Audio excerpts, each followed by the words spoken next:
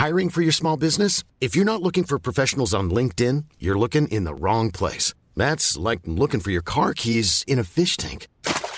LinkedIn helps you hire professionals you can't find anywhere else, even those who aren't actively searching for a new job but might be open to the perfect role. In a given month, over 70% of LinkedIn users don't even visit other leading job sites. So start looking in the right place. With LinkedIn, you can hire professionals like a professional. Post your free job on linkedin.com/people today. Hey there, it's Michelle Norris. I'm host of a podcast called Your Mama's Kitchen. When I travel, I'm usually looking for a way to find a taste of home when I'm not at home. And one of the things I love to do when I am at home is entertain. And Airbnb allows me to do that. When I was in California recently, I rented a house that had a great kitchen. And when we were sitting around the table, we're all thinking, we're in someone else's house. Someone could be in all of our homes as well. If you have a home, but you're not always at home, you have an Airbnb. Your home might be worth more than you think. Find out how much at airbnb.com/host. When you make decisions for your company, you look for the no-brainers. And if you have a lot of mailing to do, Stamps.com is the ultimate no-brainer. It streamlines your processes to make your business more efficient, which makes you less busy. Mail checks, invoices, legal documents, and everything you need to keep your business running with Stamps.com. Seamlessly connect with every major marketplace and shopping cart. Schedule package pickups and see your cheapest and fastest shipping options from different carriers, with rates up to 89% off USPS and UPS rates. And with the Stamps.com mobile app, you can take care of mailing and shipping wherever you are. Make the same no-brainer decision as over 1 million other businesses with Stamps.com. Sign up with code PROGRAM for a 4-week trial, plus free postage and a free digital scale. No long-term commitments or contracts. That's Stamps.com. Code PROGRAM.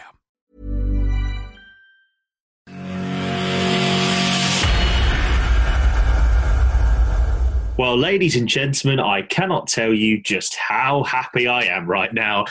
What an evening at the Boyle Sports World Grand Prix. Welcome along to the first episode of the Grand Prix Daily. Jonathan Eaton and Jack Gobby Garwood alongside you as always to talk through what is one of the most mental days of darts that you will ever see. Tomorrow is going to be just as mental with 9 games on there in the first round of this magnificent tournament.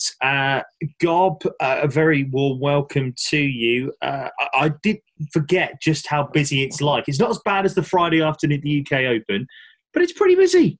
It's pretty busy watching loads of games like this. Absolutely mental night, and obviously it could have been even busier, but we had the massive breaking news this afternoon that unfortunately Adrian Lewis and Stephen Bunting had to withdraw due to negative or positive COVID tests. So possibly 9 games tomorrow. So we go again even longer once more. God. Just be grateful you're not doing the live blog tomorrow, mate. My God, it was long. We will get into a load of the action, of course, in just a moment. Just a quick reminder that we won't be going through all 8 games individually. We'll be picking out 3 of the key moments. I think it's probably the right thing to do. But don't forget, of course, that you can watch every single video that we've got on YouTube right now. Subscribe to our YouTube channel, Online Darts TV. On there, you can find all the reaction in the bubble with Barzy, with Phil Barzy, who'll join us later for the Phil Bars Take. And don't forget, of course, to go into onlinedarts.com where you can read our full report of the night. It is there available for you to view whenever you like over the next, forever long, really. But we are going to talk about 3 big games happened tonight. And I think there is only one place to start, mate, and that is the world number 1, Michael van Gerwen. Now, I mean, this was a game of 2 halves, if I can ever say this, but I don't understand how it got to a last leg decider, because Van Gerwen was averaging nearly 20 points higher than Ratajski for the entirety of the game. And first set in particular, it looked like the old Michael van Gerwen. 41 darts to go and win the first set, averaging 110. I was thinking, crisis? What crisis? And then the second and third set Michael van Gerwen, it looked like a new, even better Michael van Gerwen. I don't think even I've ever seen him do something of that magnitude or caliber in this format before. He was absolutely unplayable in those first 3 legs.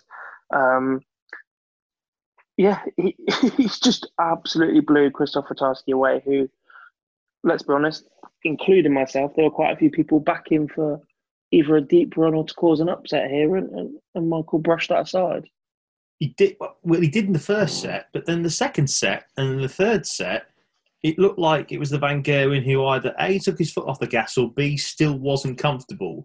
Because in particular, right, I'm going to go back to that game, the leg that I found really interesting, or the two legs that I found really interesting, was at the end of the second set and the start of the third set. Van Gerwen missed 8 darts at a double to take the set into a deciding leg. Then Ratajski was 2-2-4, well on 2-2-4, and then came back and eventually hit double 16 to get us to a third set. And then more missed darts at a double from the green machine in the next leg meant that Ratajski was ahead after 2 sets, after 7 legs. And had he actually managed to actually hold his throw in that second leg of the third set, he only needed to win one more leg and he would have won the match. Yeah, like, as crucial as those misses from Michael were, the match turned on its head in that final set, in that second leg when Ratajski had 3 clear darts at double. If he picks them up, I think we're having a completely different conversation tonight. I think Ratajski would have gone on to pick that up, but not in every leg. And obviously this is where we've spoken in the past about Michael just having an A and a B game and he can turn it on whenever he wants. But there was an air of inevitability in some of the legs where he started with a 160 and you knew no matter what Ratajski did, even if he got in for a 152 or 160 himself, you just knew that leg was going to be something special for Michael. We haven't seen that for a while. We've seen glimpses, but not multiple times in the same matchup. So we've just seen his A game still exists.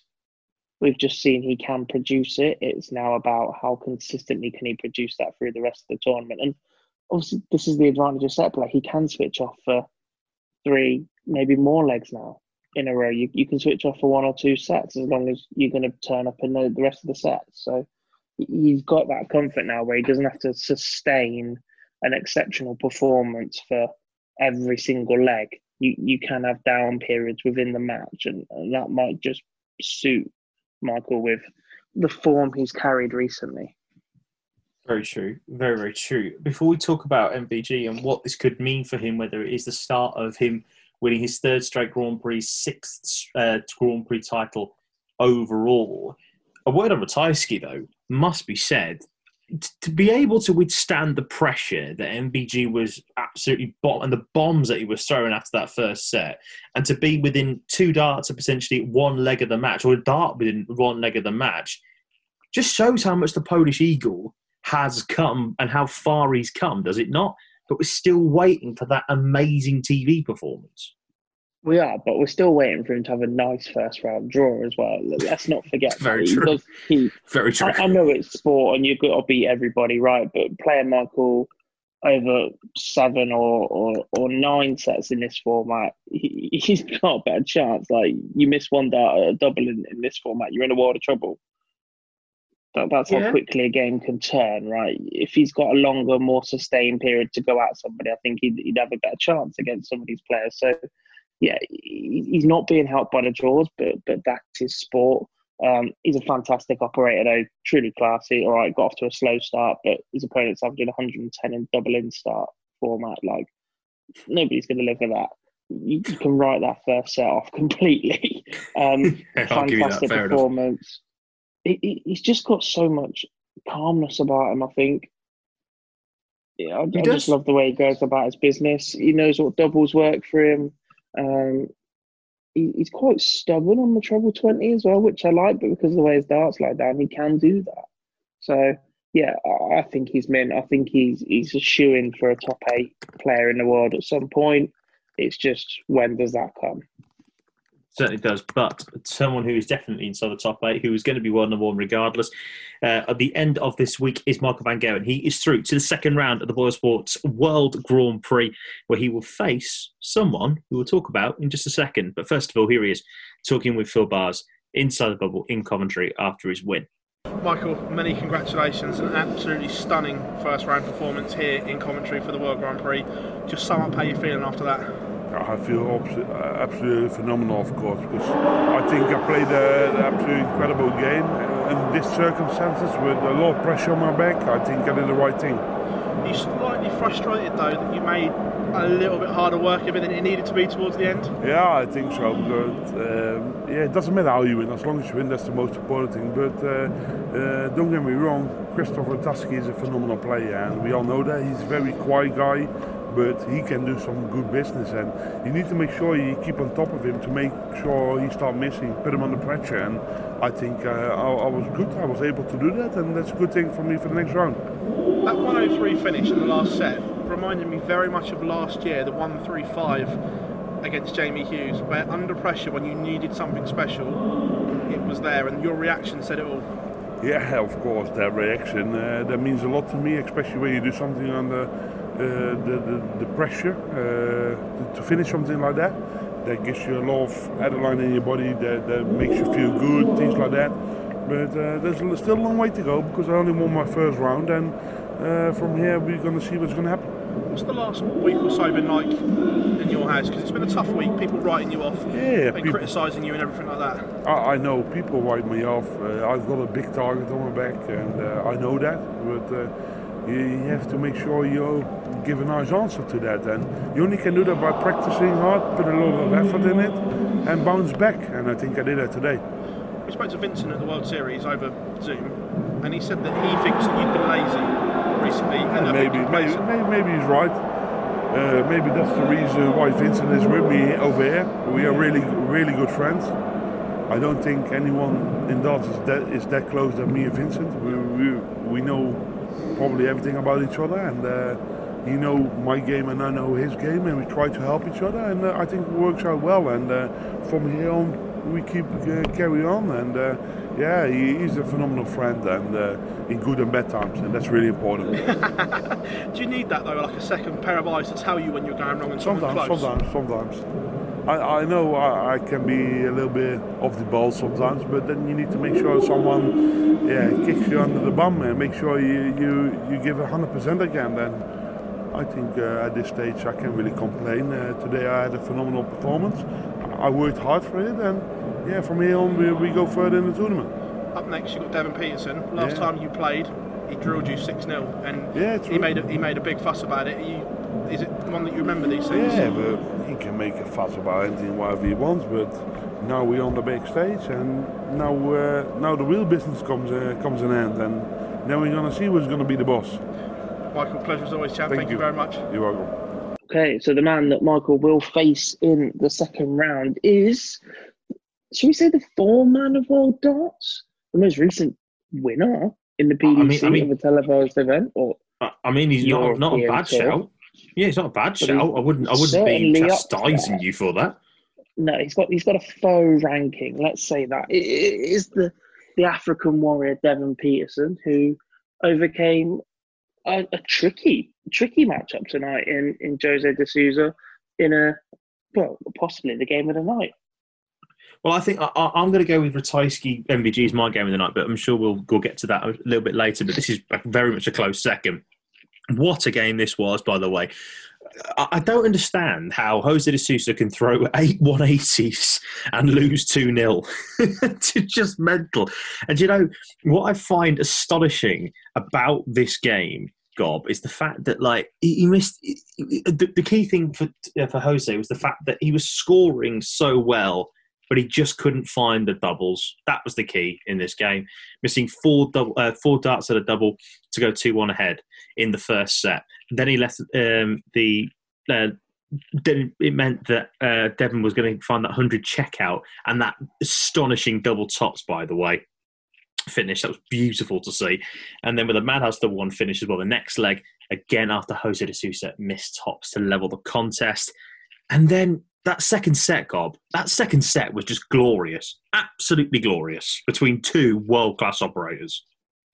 Yeah, they are. I don't want to say they're two players that we've underappreciated for the last year, but they're both still on the rise. Let's say that. So they haven't peaked yet. These two have still got plenty more to give, plenty more in the tank, and we're going to see them at plenty more televised events through the next few years, hopefully. They're both brilliant characters. They both go about their game slightly differently, but they're both brilliant players to watch.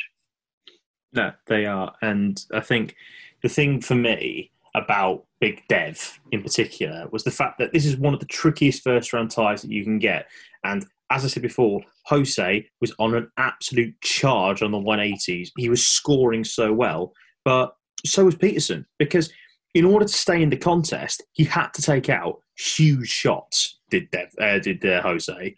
And what I find amazing is the fact that he was double 12 for a 144, and then in the next leg, he managed to find. I think he missed a 139, if memory serves me correctly. Peterson then punishes him with a 52 out shot, and then in the next game to win the match, he finishes 93 on the bull. That takes some stones for a kickoff, and it brought down the house on what was probably one of the best games I've seen home round one in the World Grand Prix. It was 139. But it just shows to me, first of all, how far De Sousa's come, but more importantly, how far Dev's come in a year, man. Unreal. Yeah. I'm not being disrespectful when I say that we wouldn't really have expected to see Devon doing this. And he wouldn't be a talking point over the last couple of years. Devon's been entertaining in TV events. We like his walk on, and he's been a character for a number of years, but we wouldn't be talking about him in this capacity. And his improvement, the way he's built on it, is mentality more than anything as well. You can see the way he is in his interviews and the way that he holds himself and accounts himself at the minute as well. Like, it's brilliant to see, for it to keep happening. I think what will be key for Devon now is when he hits a dip in form, because you can't stay on this wave, you can't stay on the crest of the wave forever.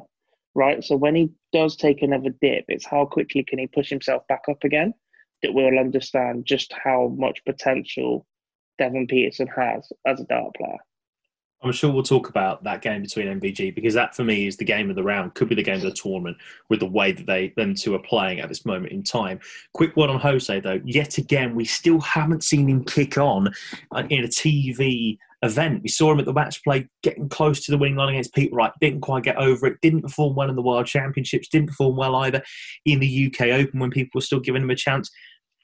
I'm not going to say he's going to become the Portuguese Ian White, but it's going to bug him at some stage that he can't seem to at least get past the first round of a major. I don't know. I think it's a bit early to start talking about Jose in that regard. Obviously, he's still incredibly new to the PDC circuit. He won't be panicking as much as some others that are in similar position. But, I mean, I think this is where we talk about the quality of the tour, and where we're looking at people like Ratajski, like Jose De Sousa, like Gabriel Clemens, that we're all tipping to go on to do bigger and better things. And then again, they can't get past the first round, or they can't put a run together. People like Joe Cullen are still waiting to push on in the big one. And when you look at it, because the quality of the top 8 and the top 16 is so good, and because some players have been around for a long time, I think we take them for granted a little bit. Like, darts is incredibly competitive. And so sometimes, if it's your day, one of these players will make a breakthrough, have a good day, and then they'll build on it, and they'll build on it. And you just have to wait for it to be your day, or go the extra mile like Devon's done recently and make it your day. So it's too early to be panicking if you're a De Sousa fan, I think. Well, we'll see. But one person that definitely is not the case and definitely will be in round 2 is Devon Peterson. He has absolutely smashed things out of the park at this moment in time. And here he is talking with Phil after his big win against Jose De Sousa. Devon, huge congratulations. You're over the first round hurdle here at the Ball Sports World Grand Prix. We could see how much it meant to you up there, and your smile says it all. You're in a good place right now. No doubt. I mean, mentally, I thought when I go in there, I felt like I was going to boss the game. He turned up, and like in Jose's style, big 180 hitter. I know that he kind of missed a few shots. I mean, there's 4 legs that if he took those shots in those 4 legs, I would not be having this interview. So yeah, I capitalised on his mistakes. That's probably the name of the game in this way. We saw you at the middle part of the game getting a little frustrated with yourself, almost battling yourself up there. What was that like? It's hard though. I mean, the it's not that it frazzles your brain, but you obviously have, like all the boxer says, is you have this strategy until you get hit, and then you have to kind of change all of that, and then boxing skills comes out, and that's exactly what the darts was. I mean, a lot of the times he went off, and he didn't go off big, but he went off good enough, and then he replied it with two 180s or a 180, 140, which we know the man is an absolute menace when it comes to hitting the trebles. And yeah, I just felt like if I hang in there, make sure that I'm kind of in the position to finish, and when he messes up, I'll check out. Was there extra pressure on your shoulders going into this game because of everything that's happened over the last few weeks, where now people are talking about Devon Peterson can win TV titles? Do you feel any different to what? Hell no. Like now, I'm the confidence that I feel now is that last week happened last week. I mean, that is so far behind. I mean, it's 7 days. A lot could have changed. I mean, we could have gone into lockdown in that last 7 days. So yeah, I forget about it's not that I forget, but I know that I'm coming off from that win. But it's not that win. It's literally 15 years in the making. So that win last week was testament to the hard work. It doesn't stop there. It continues. Your mini quarter of the draw isn't pleasant, shall we say, the bit of death they've called it. You come through one tough one. Up next, it's either Michael Mangoen or Christoph Ratajski. One, are you going to stick around to watch it? And two, if you come through those two, surely one of the favourites to win it outright then? Yeah, I won't watch it at all because I don't want to watch my mates work, if I'm honest. Yeah, but I mean, like I've not even looked. I just look at the next 501, and like we spoke about, I mean, before, the next 501 is the big one, and I kind of got over that kind of hurdle ultimately, and winning the next leg, because I think winning the tournament before this and then getting there, and then you could have been flustered and feel all that pressure that we were talking about, but I clearly didn't, and I just knew that my mental preparation was correct. Moving forward now, yeah, that half of the draw, like we call it, everybody in this draw, the 32 players are amazing players. Let's not make meat and potatoes about it. It's an amazing field, and you got the elite of the world. So wherever you fall in that place, I mean, you're going to have a tough draw. Devon, pleasure as always, mate. Wish you the very best as always, champ. Thanks a lot, mate. Devon Peterson there talking through his big win against Jose de Sousa. Right, now let's go through our roundup piece, because obviously with 8 games on the docket normally, obviously 7 games tonight, we'll have 9 games tomorrow, obviously with the sad news that Adrian Lewis and Stephen Bunting have tested positive for COVID-19. I'm sure I speak for everybody on the show and everybody listening when we say get well soon, Adi and Stephen. Hope everything is okay with you.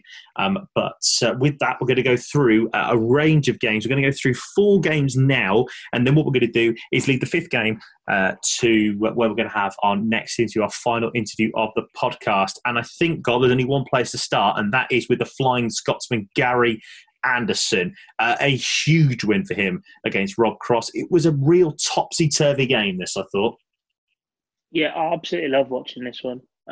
First of all, I thought the first set, Gary Anderson looked glorious. Can I just point out he's changed back to his World Championship darts, the Noir versions, but you know, the straight barrel that he always ends up going back to.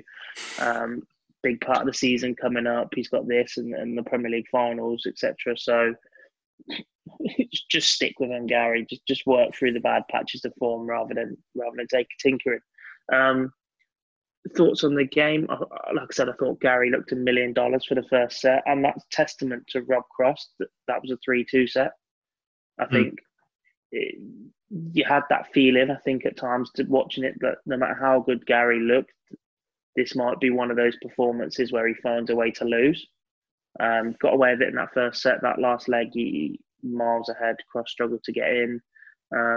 12 darts to do that. You can't take 12 darts to get into a leg, particularly on a deciding leg. You're just not going to win it anything like that normally. No. Awful. And I think the break came at the wrong time. It did get a little bit scrappy, but Gary got over the line in the end. And I'll tell you what, Cross played well. Like, all right, he didn't get in as often as he would have liked. His starting double wasn't great, but even when he did, he then put the pressure on. And I just think that was an 89 average from Gary, which doesn't sound massively, but when you haven't got that pressure on you either from your opponent, really, and you've got that chance to just throw the leg and just be steady without having to force anything, I think it was a good performance from him. Yeah, what I thought personally, mate, was that he punished the right. He punished it. You did an MVG, did the right things at the right moments. Cross was straying too far across into singles that he shouldn't be hitting. You know, you think about the fact that he hit the treble 20 and then he missed the big 14. to go for double 16 for a 106. He then goes and hits single 11. That was crucial because then he managed to hit double 16 to Gary to make it 1-1 in that second set. And then, 18 left. I understand why he splits because double 8 is one of his favourite parts of the board. Totally understand that. But then he goes and, instead of hitting the single 2, he goes and hits the single 15, which means he's got to go and hit the madhouse at double 1.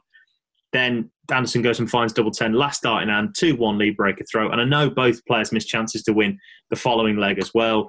But Ando really, I thought, won the game there and then, really. And like you say, Cross played okay. I thought there were times where we saw moments of a Rob Cross that was good. That was really good, particularly when he was withstanding the pressure in that first set from Gary Anderson, because that was mint.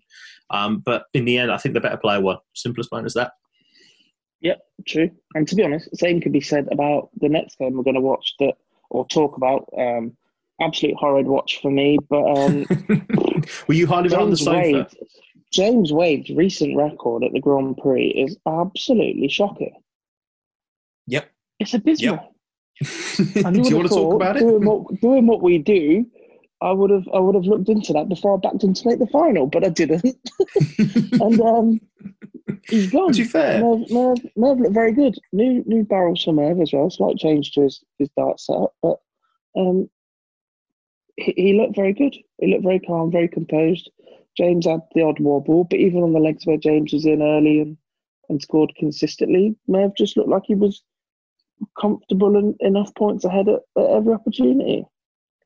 I thought, to be honest with you, right, what I found astonishing, I'll be honest, the fact that, like, with you with the record, by the way, if you haven't heard this one, listener, James Wade has lost 9 times in the first round of the Boyle Sports World Grand Prix. James Wade, probably one of the best double hitters ever, Gob. Let's be honest about it. Yeah, and then you've got just astonishingly, I think it's the 5th time in 6 years that he's gone out in the first round. That's incredible. But to be fair to Merv, he was just unreal. And I'm glad I was very unsure about whether to back him tonight in Miyaka, which we will talk about a little bit later. I will definitely be going on that one, 100%. But I thought he was going to win tonight, and I'm glad I backed him because Merv looked good. I think his new darts looked really, really good for him. And the new barrels in particular seem to be going there. Plus, as well, he's also all of a sudden really going for tops. That doesn't happen often for Merv, does it? It's something he's added to his game. I mean, in commentary and before when we spoke about Merv, he would have done everything in his power to just leave double 16. But I think he went for a phase on the Euro Tour where he ended up leaving tops a few times, and he's just as good at it. Like, they're all the same size. It's just a mental thing that he just preferred 16s. But the fact he can hit tops and use it as a way out is perfect for him. But I don't see him moving for a starting double. He was really good as well, scoring-wise. I thought it was absolutely mint, scoring-wise in particular, on the 180s. What wasn't mint was the next game that we're going to talk about, and we are going to swiftly move on from this after this, because goodness me, it was toss. Right, Menzel Sudovic against Dirk van Bijvenbode. Where the hell to start with this? Is this possibly the worst game that I've ever seen? It's certainly up there. My Christ. Yeah, and it ruined Miyaka. The bad night just started there, didn't it? Let's be fair. Fight back, get it level, thinking, yeah, perfect, blow it again. Cheers, Menzel. This was, I cannot stress enough. But yeah, I'm just going to say, I cannot stress enough just how bad this game was. I can't. It was toss. to use our word, Gob, it was awful. Yeah. I think all we have to say is that Menzel's starting double or the double 16 hitting was atrocious. First visit of the match, he attempted a double 16, missed it, and went for double 14 and hit it first time. And I was like, there we go, Menzel's back. He's absolutely fine. And he kept going back to it. So it's his own fault. Should have stayed with old Trusty. Right, so this is what happens, right, okay? So there was one stage, right, in that first set where Sudovic missed 16 straight darts at double 16. That is unbelievable. Missed 10 darts to go 2-1 ahead in the match. That was in the first set. And then in the next leg, when he tries to go and leave it back, he misses 6 straight darts to double 16. Oh, my God. I was there watching this going, where, in the words of our great colleague Phil Bars, where's the neat vodka? But fair play to Dirk van Dijvenbode. In one of those games where you have to scrap away, he did do, and he came back and he won, and he knocks out Mensah Sudovic, who is dangerous. He's former semi-finalist at this event.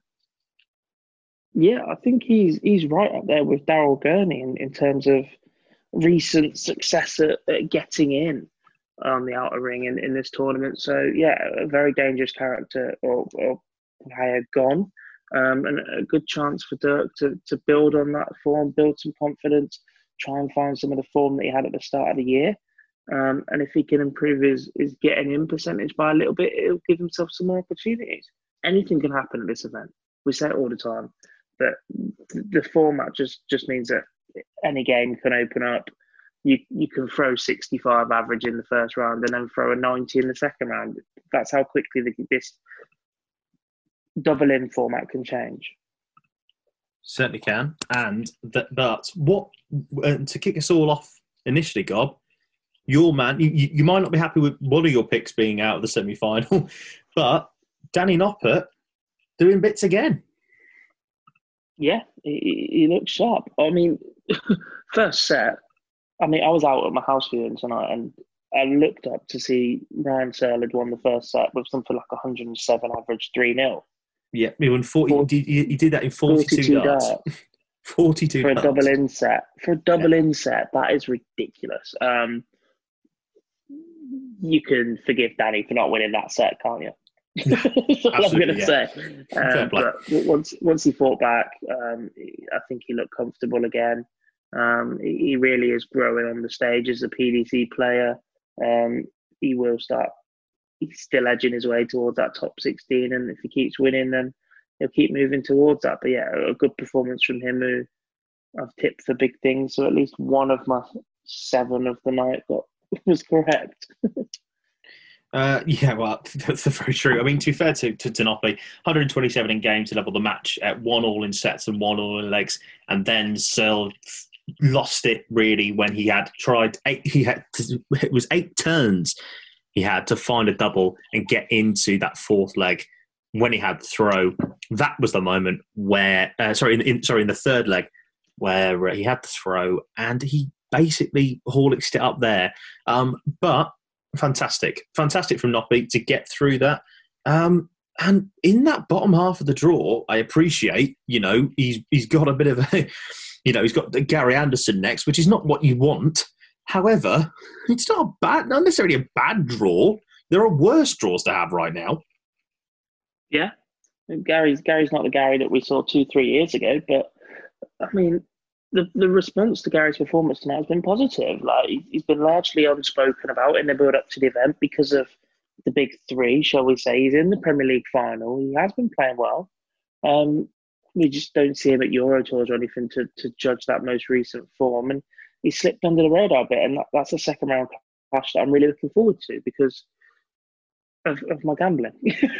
I'll be honest, I've got Noppert each way to go to the final, and I've got a quarters bet on Gary, Michael, Peter, and Gezi to be the final 4. So I'm edging towards one of them at least, hopefully.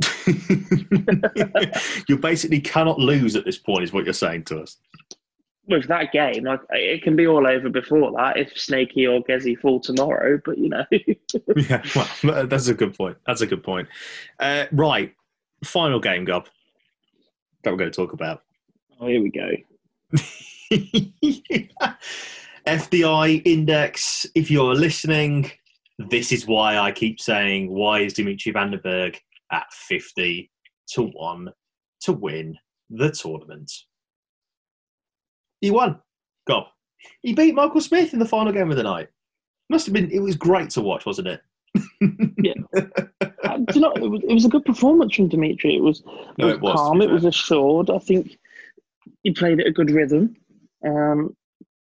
He just looked very good. He got in without too much trouble. on most occasions, and when he did, he put Michael Smith under pressure. Michael Smith's attempts at getting in were woeful tonight. But this is why... I'm sorry, they were. His first start at tops was low constantly. And at that point, if you're someone like Smith who uses that and can use it to work his way down off the dart as well, like he does in the treble, that first start has to be deliberately high. You can't keep throwing it low. 1 or 2 legs, forgivable. To do it for the entire evening, completely unforgivable as a professional dart player. You need to make an adjustment. But this is why I keep saying about Michael Smith, and don't get me wrong, I absolutely adore Michael Smith. I think he's an absolutely brilliant player, and at some stage he will win a PDC televised title, certainly a ranking title at least, but he won't win the Grand Prix because, as I keep saying, the troubles on the outer ring have been there now for some time, and when you need to get in on a double, not just out on a double, his scoring power then is limited. This is not the tournament where he's going to go and win it, and I don't understand why people are thinking that Dimitri van den Bergh, who's one of the best double 16 hitters in the world currently, was going to miss. And double 18 as well. Double 18 was outstanding again tonight, and I appreciate that on the floor, Dimitri is a completely different player, but on the stage, now we have seen this. He's been to 2 straight quarterfinals, 3 straight quarterfinals now in ranked tournaments. One of them he's gone on and won the bloody thing. When is Dimitri van den Bergh? Now he's world number 11 for Christ's sake. When is he going to get the respect that he deserves, man? Seriously. No, I'm not sure it's a matter of respect. I think this is one event where he's turned up with a knee brace on. Yes, right, the last time he was on televised stage was the match play, and he did go on to win it, but at no point did he completely blow the field away. It was a good performance from him for the entire tournament, but at no point did you stand up, look at it and go, Dimitri's going to win this after any performance. After he just beat what was in front of him. Just beat what was in front of him consistently and played to a good level. There was no 106, 107 out of this world average. Do you know what I mean? So it's not a matter or a lack of respect for Dimitri. I just think that he's placed into that difficult section of the draw. He was playing Michael Smith, who is ranked higher than him. Yeah, number 4. Let's not disrespect Michael Smith. He is number 4 in the world. No, exactly. So, I mean, whilst I completely understand that Dimitri's stage game is different to his floor game, the way the bookies and that have to judge it, I don't think they were massively wrong. I'll be honest, to start with. That prize will come in now, and rightly so, but because he's beaten a tricky first-round opponent and he looked good, that's how markets work. Well, all I'm going to say is, by the way, is that if he wins this tournament, he could go as high as world number 7 in this tournament if he goes and wins the World Grand Prix. However, that is for another time. We will discuss that a little bit later. Dimitri van den Bergh beats Michael Smith by 2-0 and is into the second round of the World Sports World Grand Prix. And here he is now, chatting with Phil. Dimitri, huge congratulations. You're over the first round hurdle here in Coventry for the World Sports World Grand Prix. Yep. Is there a few nerves going up there for the first time? It's not the first time I've been on the World Grand Prix stage. Last year was the first time. In general. Well, then again, I've played the World Match Play, and I played it in front of no crowd. So it's not the first time that I've experienced this. I'm feeling good. I'm happy the way I played. I can only tell myself, like, this is a next hurdle that I accomplished, that I have achieved, because last year I played the first round, I didn't manage to win. Now I did. I felt stronger, I felt good, I listened to my manager advice, I listened to my family back home. They just gave me a few messages, my girlfriend gave me a message, all of that together make me stronger, and that's why I still believe in my own ability, and I am through into the next round, and the next round I'm going to be preparing for right now. That's the only thing I'm going to be doing. What was it like being introduced as the World Grand Prix champion and walking on? I don't even know if they said it. I know I had to play the number 4 of the world, and I was standing there, and I know that they're gonna introduce me either way, or a World Youth Match Play, a World Youth Champion, or a World Match Play Champion, but I wasn't busy with that. I was standing there, and I knew I had to play Michael Smith, and if I just prepare my game, and if I play my game, I'm going to be able to win against him. And after the first set, under a huge pressure, being 2-0 up, 2-2, and then the 156 to start, that was like, okay, come on, build up on that. and I'm back to basics. And then the 180 followed, and yeah, I feel strong. Did you feel any extra pressure going up there now that you are a major champion? To be honest, a whole lot of people has been texting me, from dart players to fans to people that are legends. You can call it out to Raymond van Barneveld, Phil Taylor, Wayne Mardell, Rod Harrington, Alan Warner-Little, legends, right? That's exactly what I'm on about. Then people have been congratulating me, but I'm saying, like, I am here to do my job, and I have a whole lot of achievements in front of me. So as soon as I achieved something, which is a major tournament, that's like, check, what's the next thing? I want to win another major, but a major that I haven't won yet, and I am in this one now, and it was such a tough thing to get into. So yeah, small steps. I will never change it. Small steps, yeah. We have to ask you about the knee as well. What's it like playing up on there with that big knee brace on? Is it difficult? Well, it was at first. I played at the World Series Finals with the knee brace, and I played at the Autumn Series with a knee brace, and I've learned how it feels. Yeah, from that moment on, I just gotta continue, because I've gotta walk around with the knee brace until I've got my next surgery. The next surgery will be happening as soon as the calendar of the PDC allows it. So yeah, I'll be walking around with the knee brace until I know that I have a few weeks off, and then my manager and I will agree to a time, and I'll tell my specialist, because my specialist knows exactly what kind of job I'm doing. So it's actually in a triangle thing going on. Yeah, I don't know. At the moment, I don't know. I just want to give 100% in any tournament I play. Now that you're in that top 16 though, there isn't a gap, is there? You're going to have to physically, between you and Matt, you're going to have to physically find one, because winning the World Match Play has opened up all these doors for you. Yeah. That there probably isn't time, is there? That without you missing something, perhaps?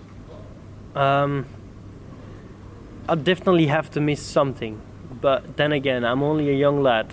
So I'm going to take my time, and my manager and I are going to talk about everything. And when he says, now and then you're going to have a few weeks extra that you could miss, you don't have to, but you could, that's when you can say to the specialist, all right, get on with it. And well, after that, I'm only going to get back stronger. I know I am. Just look at today. I won my game, and I'm wearing my knee brace, so I'm going to hit my 100%. When I'm back, I'm going to give 200%. Dimitri, pleasure and congratulations as always, mate. Thank you very much. Thank you. Dimitri Vandenberg talking to Phil after his win against Michael Smith, and as if by the power of magic, inside the bubble in Coventry at the Ricoh Arena, Phil Bars now joins us here on the Grand Prix Daily on the Boa Sports World Grand Prix Daily. PB, hello to you. My God, what a night. I am knackered, but my goodness me, that did not disappoint in the slightest, did it? Well, now I can officially say good morning, gentlemen. Yeah, well, it is. Yes, we are recording this, ladies and gentlemen, at midnight after the night of the Grand Prix. But mate, what a night that was! Absolute mint. Don't get me wrong; it didn't start on the best foot. When obviously wishing Adi and Stephen speedy recoveries, tested positive for COVID. We knew something wasn't quite right, because I got down slightly early and Adi wasn't there. It was like, hang on a minute, he's meant to be on first. So just explain to our listeners how you found out the news. I mean, obviously, it normally comes out by Twitter and BDC, but I guess the whispers going round that something wasn't going on. Obviously, being inside the bubble, it's hard to keep anything quiet, being inside, because once we're in, that's it. Yeah, and it soon became apparent quite quickly that the pair of them had failed. I think before the PDC announced it, they were just trying to make sure that one, Jeffrey Deswan could get over here in time to be tested, which I believe happened. He's in the hotel. The same as Simon. Well, Simon Whitlock was easy to get here because he's only got to drive from Portsmouth. So it's a decent drive, to be fair. Up the A34, you know it best. You know it better than most. Yeah, it's probably about 3 hours, 3 and a bit hours from Pompey. But look, if you're Simon Whitlock, you'd have moved heaven and earth to get here, even if you couldn't drive, because the fact that you're now back in the top 16 in the world because of it. Yeah. But yeah, we sort of like, going back to the original point, we sensed that something was going on and wasn't quite right. You know, and you just get that feeling when people are running around and it's like, oh. And then was it all off at ADOC, was it? Yeah. Well, so I probably found out about half hour before the news broke. But obviously, there's certain things we have to keep quiet and have to be done in the right manner and the right protocol. So obviously, we get to that. We obviously have that sort of a night and all that sort of stuff. We think that the first couple of games in particular were, well, the Noppy Searle game. We were talking about this earlier, weren't we? Saying that was great, but that Dirk van Dijvenbode and Mental Sudovic game, in the words of you, mate, and I said this earlier, where was the neat vodka for that? Absolute stinker. God, it was toss.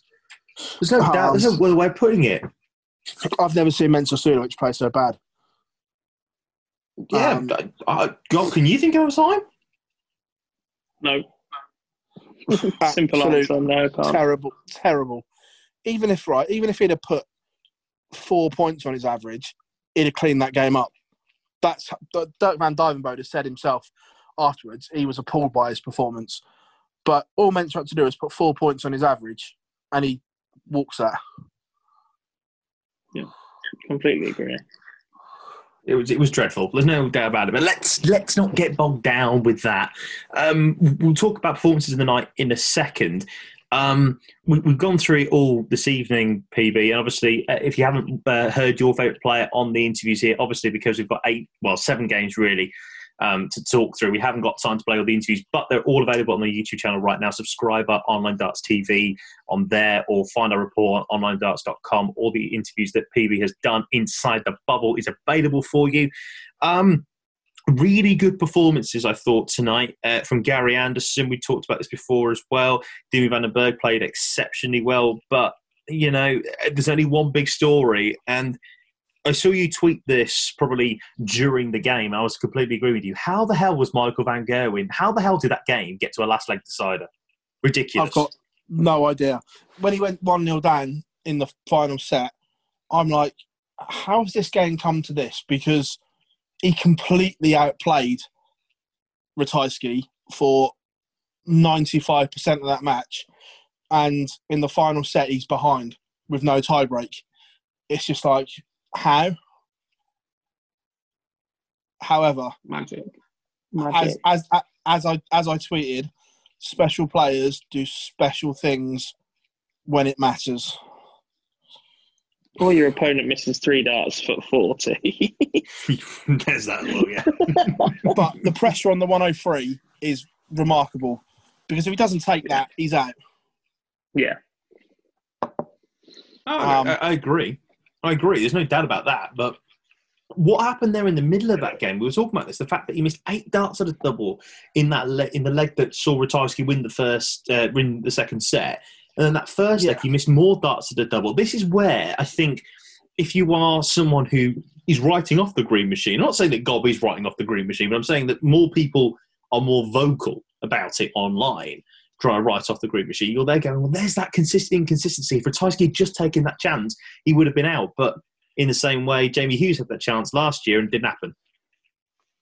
And we all know what happened from there. Absolutely. So my point is this, though. There are still, what's the word I'm looking for? There's still chinks in the armour there if you can get at him. And you still can get at him. Because it's only 3 sets, though, for the next 2 rounds.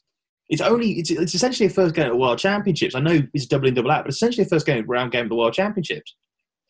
No, of course, look, you don't get rid of chinks and defects overnight. However, the first set and a bit tonight, when you're averaging 114 double in, sorry, right, and I don't care. I don't care who else you put in this equation. No one else in the field can do that. No one. his A game is still better than anyone else's. And I saw enough tonight. The action looked good. And I judge Van Gogh in the way the darts group. They were grouping on a pinhead again at times tonight. You can see he's put a lot of work in. And I think having Vincent here this week shows how much this means. And I think the big Vinny chat might have done the job. Big cheerleader. I think the chat may have worked, where Vinny was openly and criticised him, said he's been lazy, he's been arrogant. And I think he might have driven that home. Just a quick one. Has Vincent van der Voort said he wants to bulldoze the Rico yet? Not yet. However, I shall try and get that information out of him tomorrow. Good man. Appreciate that. At least. Oh, to be fair, probably not just the Rico. Maybe the whole of Coventry might not get away unscathed. Let's just upset him some more. Let's be fair. Glenn Dorrant's already made more appearances at the Rico this year than the Coventry football team has. Let's not start winding him up anymore. Don't please. We've already had the angry Coventry fans in the mentions. We don't want that again. What are you doing, man? Mind you, the funniest thing is, on the side of the Rico, you've still got a great big Coventry City badge. You do? Yeah. You do. This is well, though. It's not actually anywhere near the middle of Coventry, the Rico. It's just on the outskirts of it. I should stress that now. On A Road, isn't it? It's just... Yeah, it is, yeah. It's just literally just off the M6. It's lovely. But yes, Gob, I'm sure you want to speak to Mr. Bars about Gary at this point. Gary? Looked a bit good tonight in patches, didn't he, old Philip? He did. He looked extremely good, and I don't care what he says. I'm not having it that he hasn't picked him up since the... No, he must have picked him up because he swapped back. Well, he threw in the noirs. He didn't throw the phase twos. Right. So he must have picked him up. Well, I'll tell you what he said in the interview, because when we're recording this, I don't know, if you're going to get the interview yet, because for some reason the file's gone all haywire. So I'm trying to work on the file to get it out. Coventry fans have hacked it. Yeah, because he said that on Sunday when he was packing to come here, that he got the darts out of the case for the first time, and he said he just looked at the noirs and went, "Oh, they look a bit nice." Put some new points in them and decided to throw them. That's my hero. Gospel. Imagine being that good. And to be fair, we're raving about him now. I think there were glimpses that he still doesn't have the consistency of Gary that won tournaments for fun a couple of years back. That first set, he looked glorious, but he still gave Cross opportunities to stay in it. I think that could have been a 3-0 or a 3-1 set. Obviously, that went to a last edge decider. That break came at the wrong time, and he did lose a little bit of his range, I thought. Yeah. He started flicking some more into the fives. Don't think that first dart was where he wanted to be. He's not as much a first dart merchant as some of the players in the field, but when it is there, he's so good. 100%. He'll be happy to get through that as an assignment, I think. Yeah, no, of course. Look, Gary Anderson was the floater in the field that all the senior players were probably going, not Ratajski, not Anderson. Not Ratajski, not Anderson. And unfortunately, Rob Cross has got one of them. Yeah.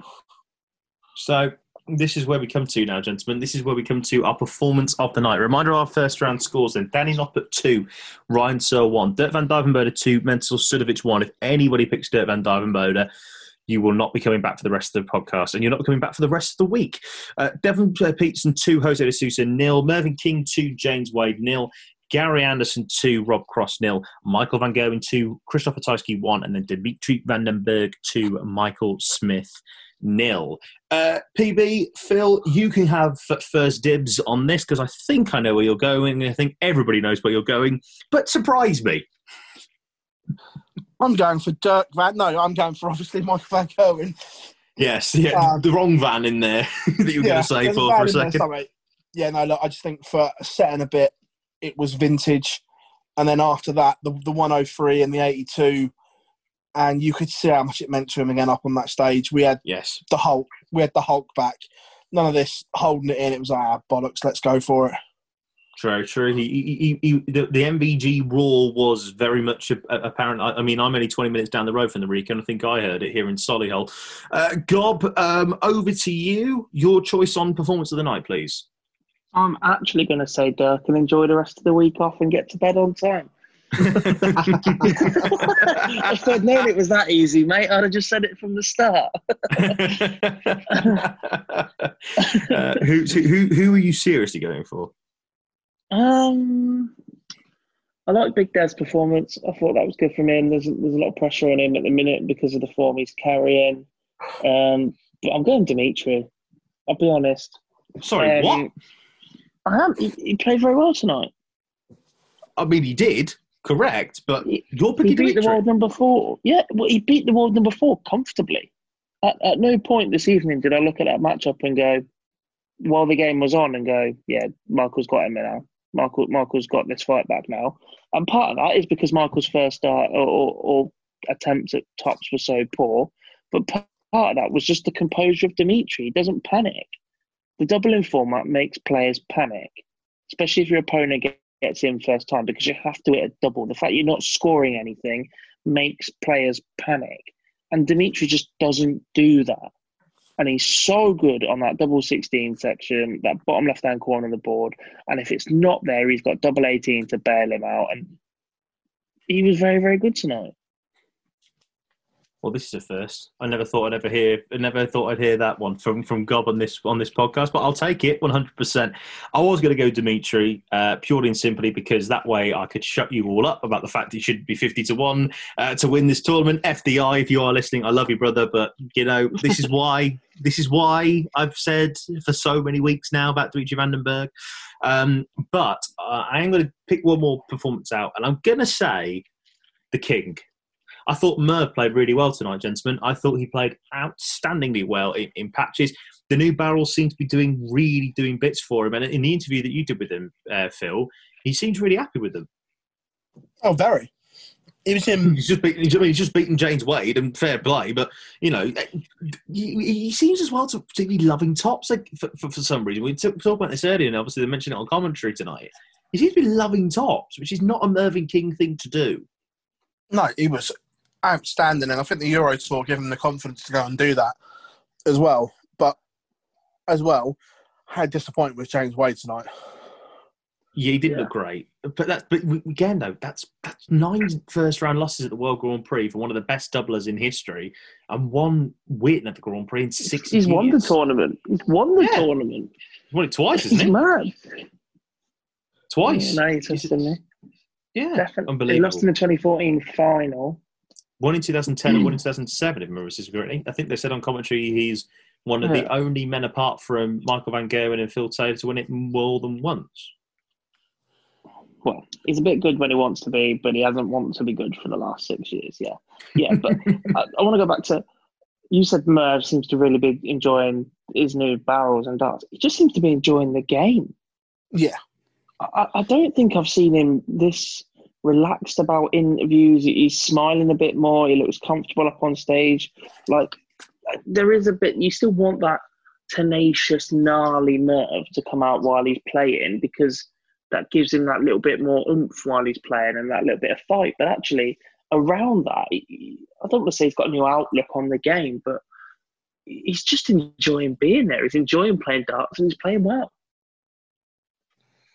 Don't disagree. Yeah, 100%. Don't disagree in the slightest. So there we go. So we know 7 of our 16 players that are going to be in the second round. We move on to tomorrow's fixtures. Brendan Dolan against Kim Hybrecht starts us off. We then have Johnny Clayton against Ian White.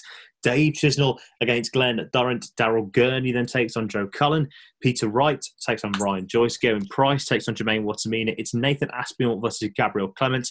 Simon Whitlock against Chris Dobie. Of course, as we mentioned before, it should have been Adrian Lewis against Chris Dobie. However, Simon Whitlock is replacing Adrian Lewis because he's tested positive for COVID-19. If, of course, he gets a negative test, he will be playing. Same with Jeffrey Desvan. He is replacing Stephen Bunting, and he will take on Jamie Hughes in the final game of the night. Gob, what is your tie of the evening there for us, please? Oh, nothing like throwing that to me when I haven't looked. I mean, there's a couple that tickle the fancy.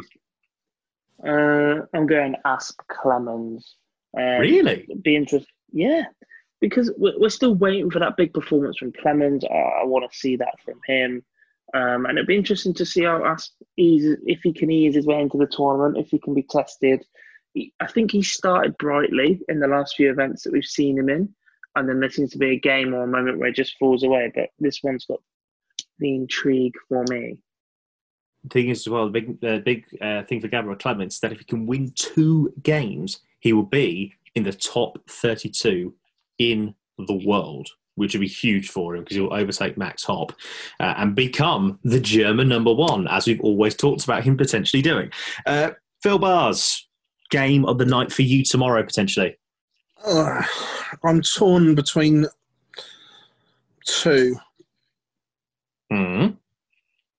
One is the repeat of the semi-final last year. Yeah. And the other one is the Ferret. You are really sold on the Ferret, aren't you, at the moment? I just think he's playing so well, and he's hilarious. Yeah, he's brilliant. And we're guaranteed to get a miscount. Yeah, fair play. Didn't get that from Jose tonight, and I'm most disappointed. Very disappointed. Just not surprised. So all he did was hit 180s. You can't miscount when you hit them. Mm. True. No, I'm going Durrant Chisnell. I just think it's got blockbuster written all over it. Interesting. Again, would have been my pick. However, I will also pick out and present to you, gentlemen, Daryl Gurney against Joe Cullen. I think it could be a very intriguing one. Because Gurney has got to produce something. We haven't seen him produce really at a TV tournament for a little while. Obviously made a semi-final at the UK Open somehow. And then Joe Cullen, we want him to kick on, don't we, gents? We want him to be that get on there. And he could, and with a good run this week, potentially, maybe, could be back up into the top 16 in the world if he makes a final. But just getting a big win on television, I think, would help him. And it's going to be one hell of a game. Right, that almost concludes the Grand Prix Daily for today. However, Phil Bars, we managed to keep them hanging on long enough. We do have a bit of a competition running. And first of all, by the way, before we get into who's won it, we just want to say to everybody involved who have got fake messages on Facebook, we are so sorry about this. We know how much people want to win this shirt. We appreciate it is the world #1. And we're so sorry that someone has decided to hop on the bandwagon of it and cause you guys some real heartbreak or in some cases real disappointment. We really do appreciate it and we can only apologise. Please make sure that you block and report that fake profile and we can try and do something about it. Hopefully Facebook will do something about it, but we just want to say a massive apologies for that one. But Phil, you have the winner. Who has won that signed NVG shirt courtesy of Modus? I shall come on to that in a second. However, I will try and get a second shirt from the world #1 as he's in a good mood tomorrow at breakfast. Ooh. I will try and hijack him for another one. We can't have another one. Amazing work. I shall try and hijack the world #1 for one tomorrow. So potentially we might give another one away this week as well. However, all the names were put into the random generator on the website that I use. Just imported them and it came out with on Twitter. It is at Saint Pricey. So we will I will DM you on Twitter to get your details. Fantastic. Congratulations at Saint Pricey. You are the winner of this week's NVG signed shirt courtesy of Motorsports. A massive thank you to the guys for giving us that. And Phil, if you manage to get another one, let's hope that we can try and block that profile so that way then we can properly give it away. But congratulations on getting them on the first one. Out of 10, how confident are you because of what he achieved tonight that we're going to get another shirt from him? 11. That's a positive way to end today's Grand Prix Daily. Phil Bars, Jack McGowan, thank you so much for joining us here on the Boyle Sports World Grand Prix Daily. Well, what have we learnt? We have learnt that the Grand Prix is mint. And I'm pretty sure, gents, I speak for us all three of us here, we need more set play. 100%. Yeah, I'll go with that. Yeah, It's absolutely brilliant. It is the God, it is Daddy, and I absolutely love it. What have we learned? Well, Michael van Gerwen is still the world number one, and he's still absolutely mint. Coming through in a last day decided against Christoph Ratajski. Devin Peterson is continuing on in his perfection run from the German Darts Championship. He beats Jose de Sousa 2-0, sets up a mouth-watering round 2 tie with Michael van Gerwen, which we will come on to on tomorrow's show. Gary Anderson beats Rob Cross in the Battle of the Former World Champions 2-0. He will take on Danny Noppert in round 2, who beat Ryan Searle in the opening game of the night 2-1. Dirk van Dijvenbode was probably the least worst player against Mensur Suljovic, and he managed to come through 2-1 in what could only be described as an absolute stinker. He will play Dimitri van den Berg, who was absolutely brilliant in his 2-0 win against Michael Smith. And it is Mervyn King who comes through against James Way by 2-0. He will take on the winner of Simon Whitlock against Chris Davey. That happens tomorrow. Make sure you join us across the day on onlinedarts.com. We'll have loads of great previews for you and an ACCA from our friends at Boyle Sports, who, of course, are sponsoring the World Grand Prix.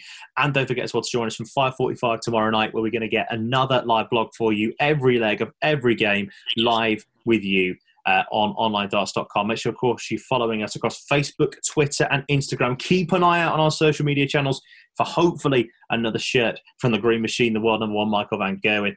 And make sure you're following us Online Darts on any one of those platforms. And as well, follow us on YouTube as well. Subscribe to our channel on there. Make sure that you don't miss a single video from Inside the Bubble with Phil Bars. From all of us, though, here on Online Darts, thanks very much for listening to day one of the World Grand Prix Daily. We will see you tomorrow on another dramatic night in Coventry. Goodbye.